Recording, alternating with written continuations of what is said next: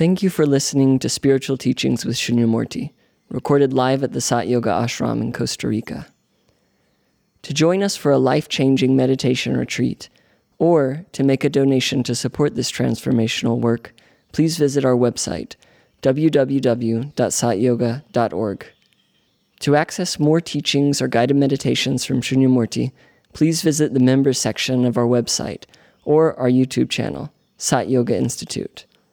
Namaste. We are all here because we are explorers of consciousness, not satisfied with the level of consciousness that had so far been achieved, requiring greater context, greater understanding, greater depth, greater freedom, greater capacity to love, to understand the other,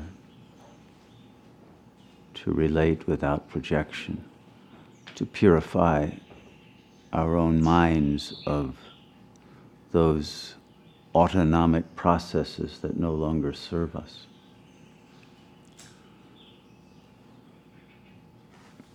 We're living in a society that is probably the first one in history not to have specific rites of passage from childhood to adulthood. In the so-called primitive tribal societies, there were ordeals and vision quests and shamanic processes of reaching altered states and of entering into the extreme levels of possibility for existence of the body, whether through fasting and through other kinds of physical and psychological self-torments that would stretch our capacities to discover what are the limits of the body, what are the limits of the mind. But today we don't go through such passages, or if we do go through them, they no longer work because they are processes that were adapted to different kinds of societies. But the kinds of rites of passage that we need, we have to build, we have to construct, we have to create.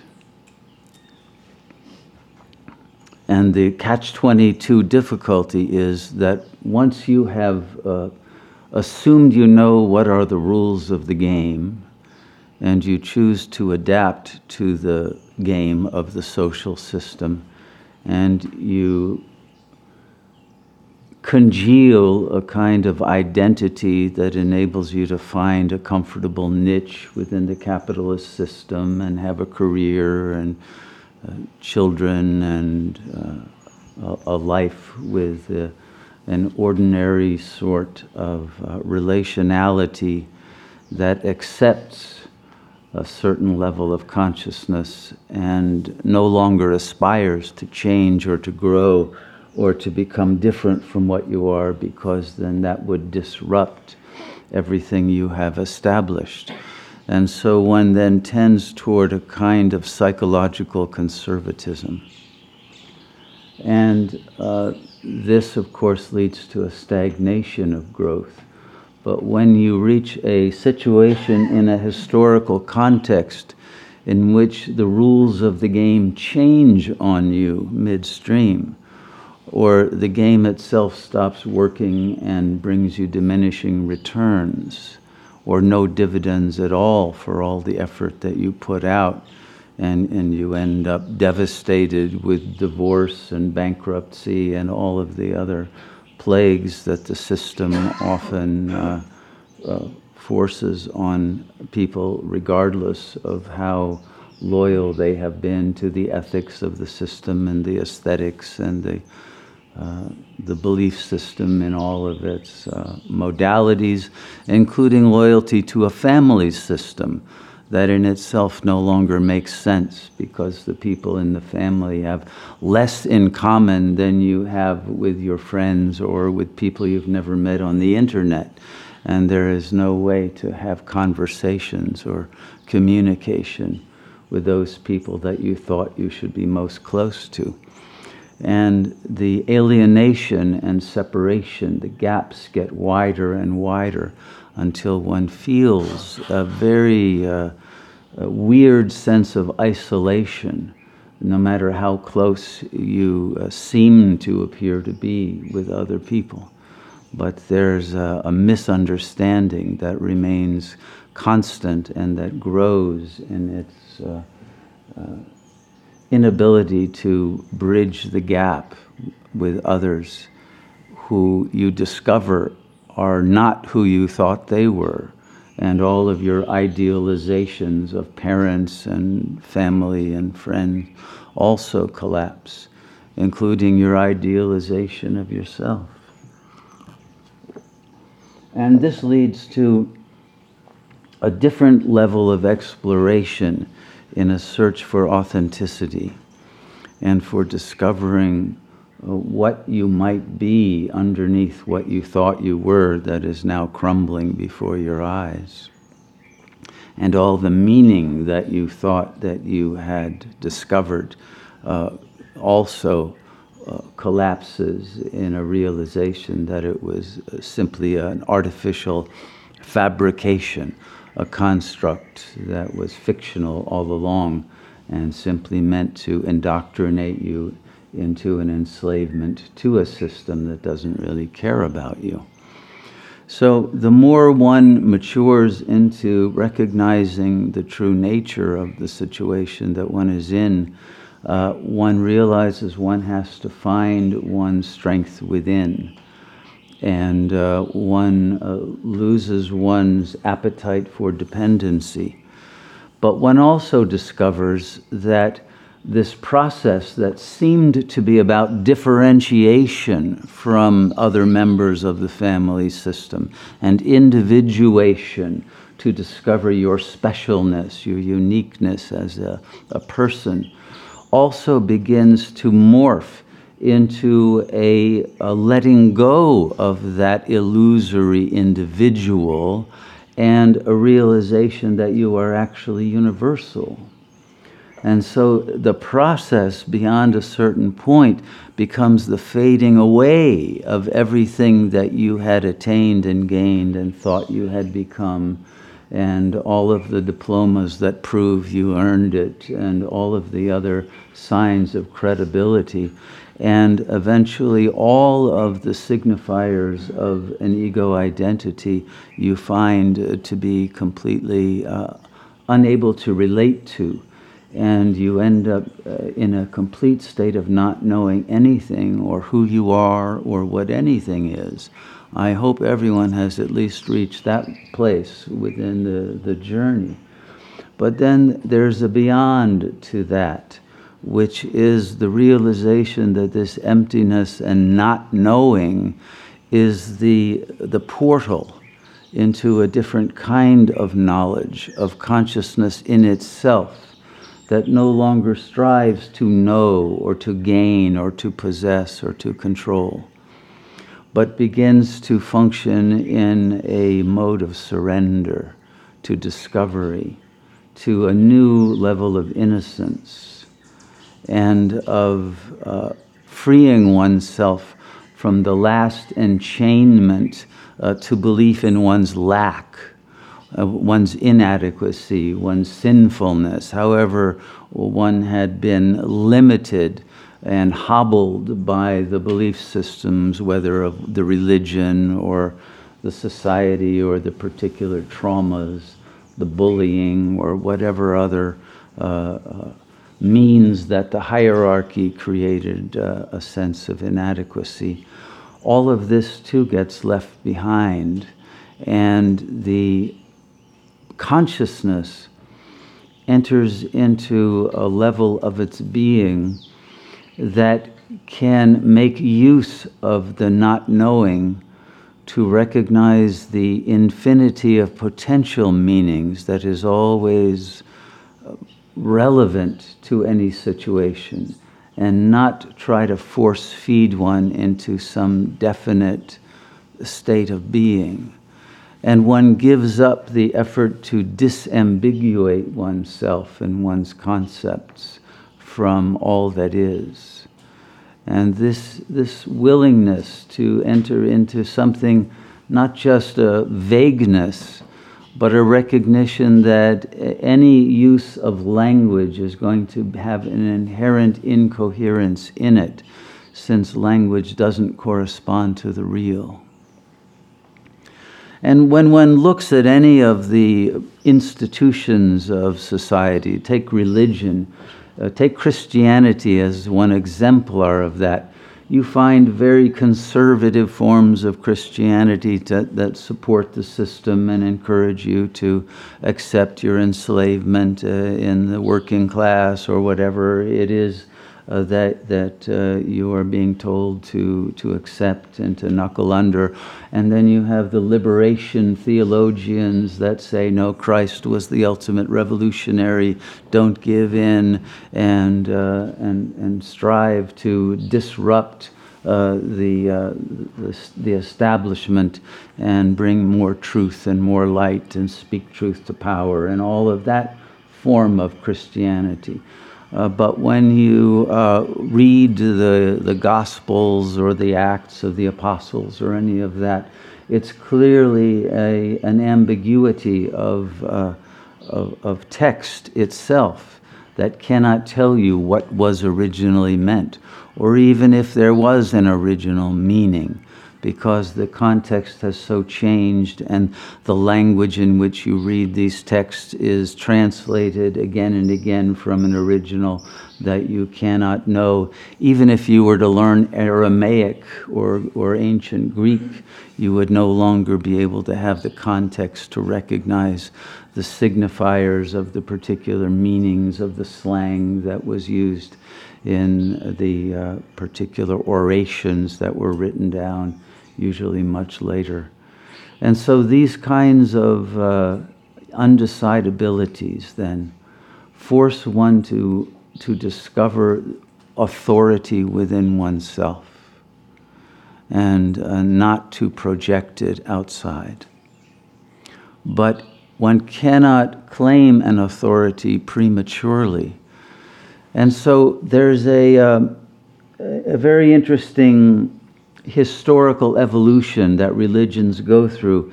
And I think the most interesting is that of Buddhism, that we can learn a lot from, particularly from the discoveries of the Dunhuang caves that I've mentioned before, earlier in the 20th century.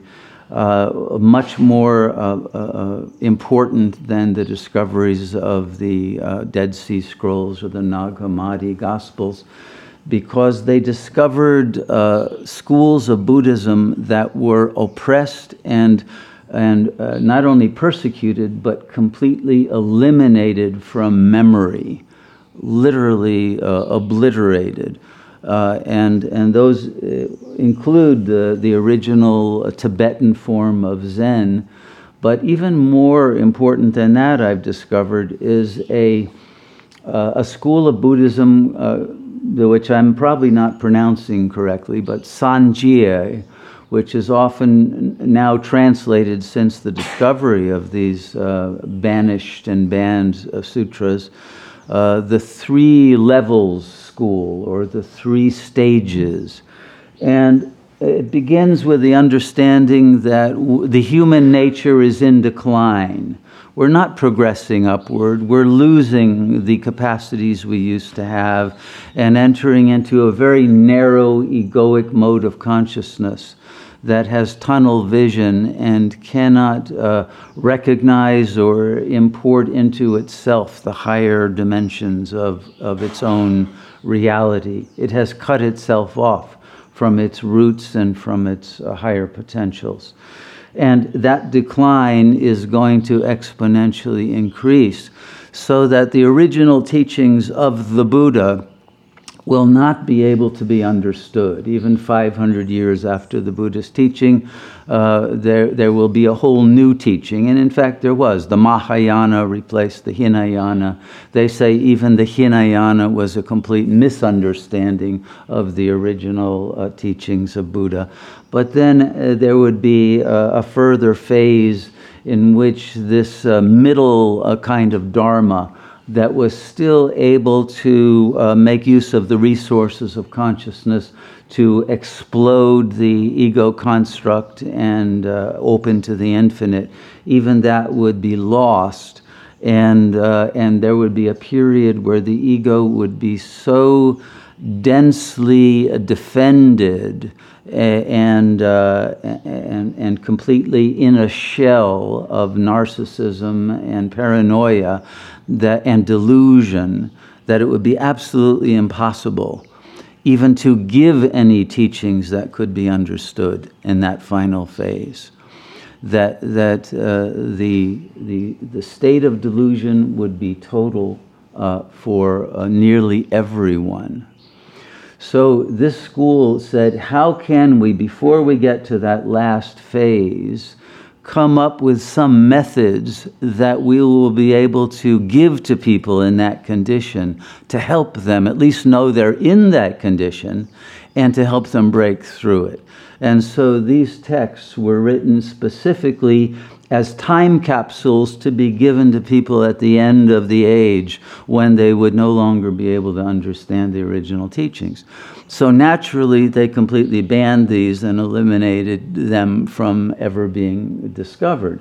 But of course, as the drama of the intention of God can't be overcome, they were discovered and recently translated.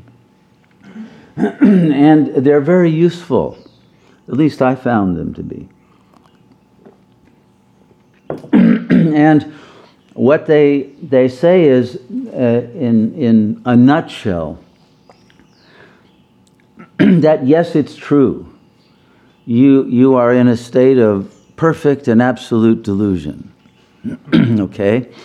If you can recognize that and accept it and not believe in your delusion, you're already halfway out of it. Okay? But the other thing to realize is the part of your consciousness that has been encapsulated in that delusion is not all of your being. You can't capture an infinite consciousness into a finite delusion. So all that has been captured is the part of your consciousness that is identified with that delusion, which we can call the ego. But that in fact, because you are infinite and universal consciousness, you are the Buddha nature. So even at the very moment that you are in your darkest despair and anxiety and paranoia, you are simultaneously already liberated into the bliss of true Buddhahood. It's not that you have to get from the delusion to Buddhahood and you can't do it. That's the delusion. The reality is that you can't ever be anything but the Buddha nature, because that's all that is. And so even if there are arisings of delusional modes of consciousness within that infinite field of absolute consciousness that is itself truth, and is itself love, and is itself light, even though there may be an apparent fall into such a delusional state, the fact is that you didn't fall. That state simply arose within you. And if you can contain the delusion without struggling by believing when the delusional thoughts come, I can't do it, I can't stop my mind, I can't find peace, I can't find silence, all of that delusional struggle, instead of identifying with it, looking at it and saying, poor thing, let's give some peace to that deluded node. Don't identify with it, but realize that you contain it and you pervade it. And from that space that's beyond and cannot be captured by any delusion or any identity, you can realize that you are in both levels of consciousness simultaneously, and not favor the speaking, linguistic element of consciousness that is the deluded element, but the silent witness that is able to free it from its identification simply by disinvesting in that particular use of language. Now, during the middle period that was predicted by these Chinese Buddhists of the Sanjia school, what they predicted happened, which was that within Zen Buddhism, or Chan in the Chinese version, there was a split into two schools. One was the Lin Chi, or the Rinzai sect, that in the Japanese version, and the Soto sect, or school. And the Soto Zen Buddhists, among whom is Hongzhi, who I've been reading lately, were, you could say, quietists. And they say what Zen is about is simply emptying out and being the silent field of presence, and then merging into it. The Rinzai school, which is simply a Japanese pronunciation of Lin Chi, the man who founded it, is based on the wild use of language in order to disrupt the logic of the ego. And that's where you get all the Zen koans and those very strange conversations that don't make sense, and the shouting and the hitting each other with sticks, and all of these kinds of relationalities that seem to be quite mad and yet can produce moments of kensho or enlightenment. And they are actually poetic warpings of language in order to bring out latent possibilities of meaning moreness that enable one to reach that infinite consciousness, in which language itself opens out into all of the poetic potentialities of infinite meaningfulness. And so when, for example, in a famous koan, the monk asks the Roshi, why did Bodhidharma come to China? And the answer is the flowers that surround the outhouse.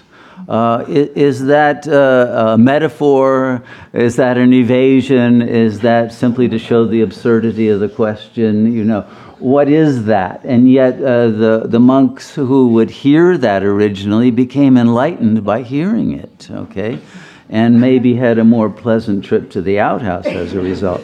But at any rate, their ability to communicate something in a phrase like that we might have to write a whole book, and books have been written about what is the meaning of that,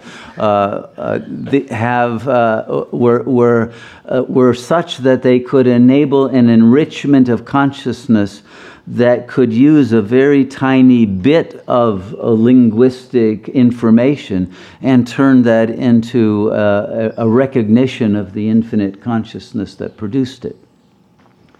So it is the need to get out of the limitation of the signifiers that have produced a false sense of definiteness that whenever we explore it, we realize is incoherent and inconsistent, and reaches a point of failure in which that identity that you have chosen to believe you are will not be able to handle a certain situation that goes beyond the particularity of the system in which it defines itself. And so if one is going to be able to live in a reality that is not limited by the systems of thought that we try to impose on it, we have to be free to explore a continual reformatting and reparadigmization of our reality, and an ability to live beyond the limitations of meaning. So the capacity then to meditate brings you to a soundless understanding of the real that enables the recognition that the world that you find yourself in, you are only in because you believe you are in it. And you will only see what you believe as a preconception. When you let go of all the preconceptions that you have about yourself and your world and all that is entailed that you have thought you learned about both, then all of what you perceive shifts, changes, falls away. And the true nature of the real, of this holographic field. And in a hologram, every point contains the whole. The microcosm contains the macrocosm. But here we have a situation where even the macrocosm is a delusional representation of that real that's indescribable and not perceivable by the senses or knowable by rationality. And it's that level that we want to get to in order to be able to redream that holographic environment in which we inhabit and can influence, because whatever shift happens within the point of consciousness that we are affects the whole and recontextualizes it for everyone, not just for oneself. And so it's that level of empowerment that cannot come from an ego identity. It can only come from the surrender of ego identity. In the same way that in the final phase of Buddhism, in Japan, both Zen sects became pretty much dead in the water because there were no longer any Zen masters who either could reach silence or create an authentic koan or mando or dharma combat. And the new forms of Buddhism that were arising that were no longer the same sort of Buddhism, which was based on discovering who you are beyond the ego, but instead were a recognition that I can't get out of my delusion and all I can do is pray to Amida Buddha, the Buddha of infinite light, through repeating some mantra. And somehow, because I can't even have faith in Amida, but I'll pretend to have faith in Amida and say the mantra once in a while, and even that will be enough to get me into Sukhavati one day, which is the name of the Western paradise where, those faithful Buddhists will go. So you don't need faith, you don't need even surrender, because you can't. And you don't have the ability to have faith in yourself or in anything. But what you can do is to recognize the truth of your condition and realize that the one who is recognizing it is no longer under the jurisdiction of that belief system and of the rules that delusion creates in the form of limitation of your capacity for conscious expansion. So the bottom line, I would say, between that occurred between this shift from what they call self-power to other power. In other words, I can't do it. God save me, or maybe you'll save me if I repeat this mantra, if I remember to do it.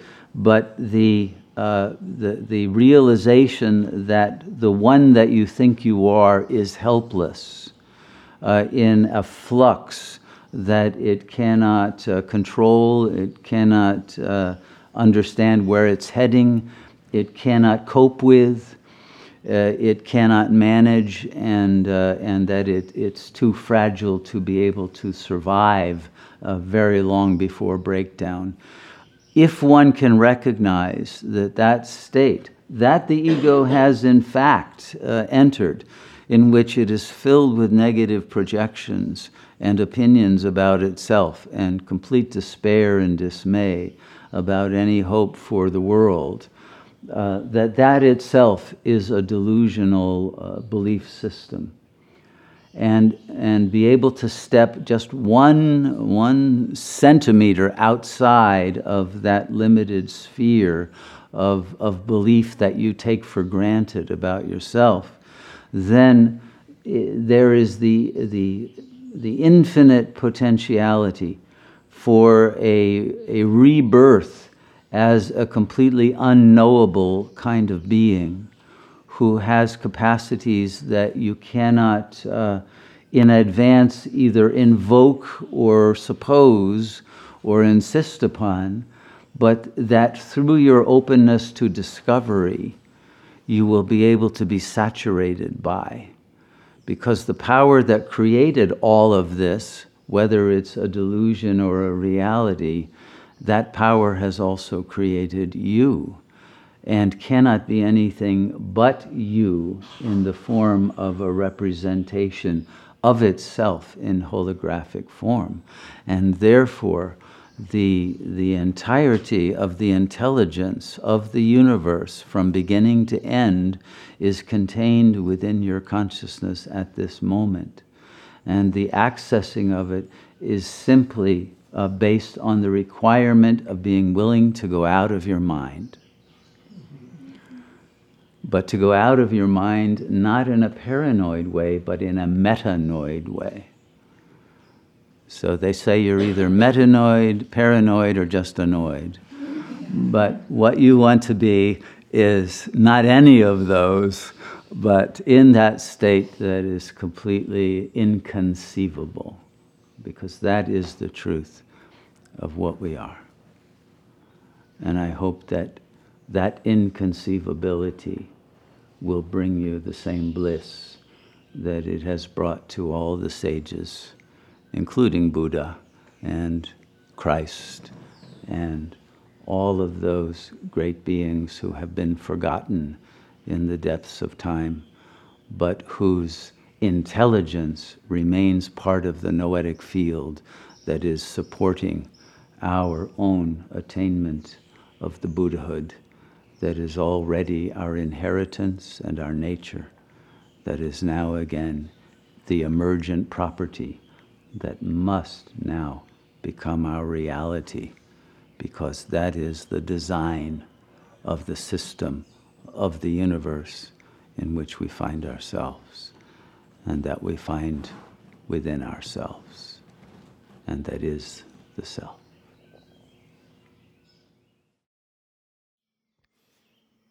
Thank you for listening to the Spiritual Teachings with Shunyamurti podcast.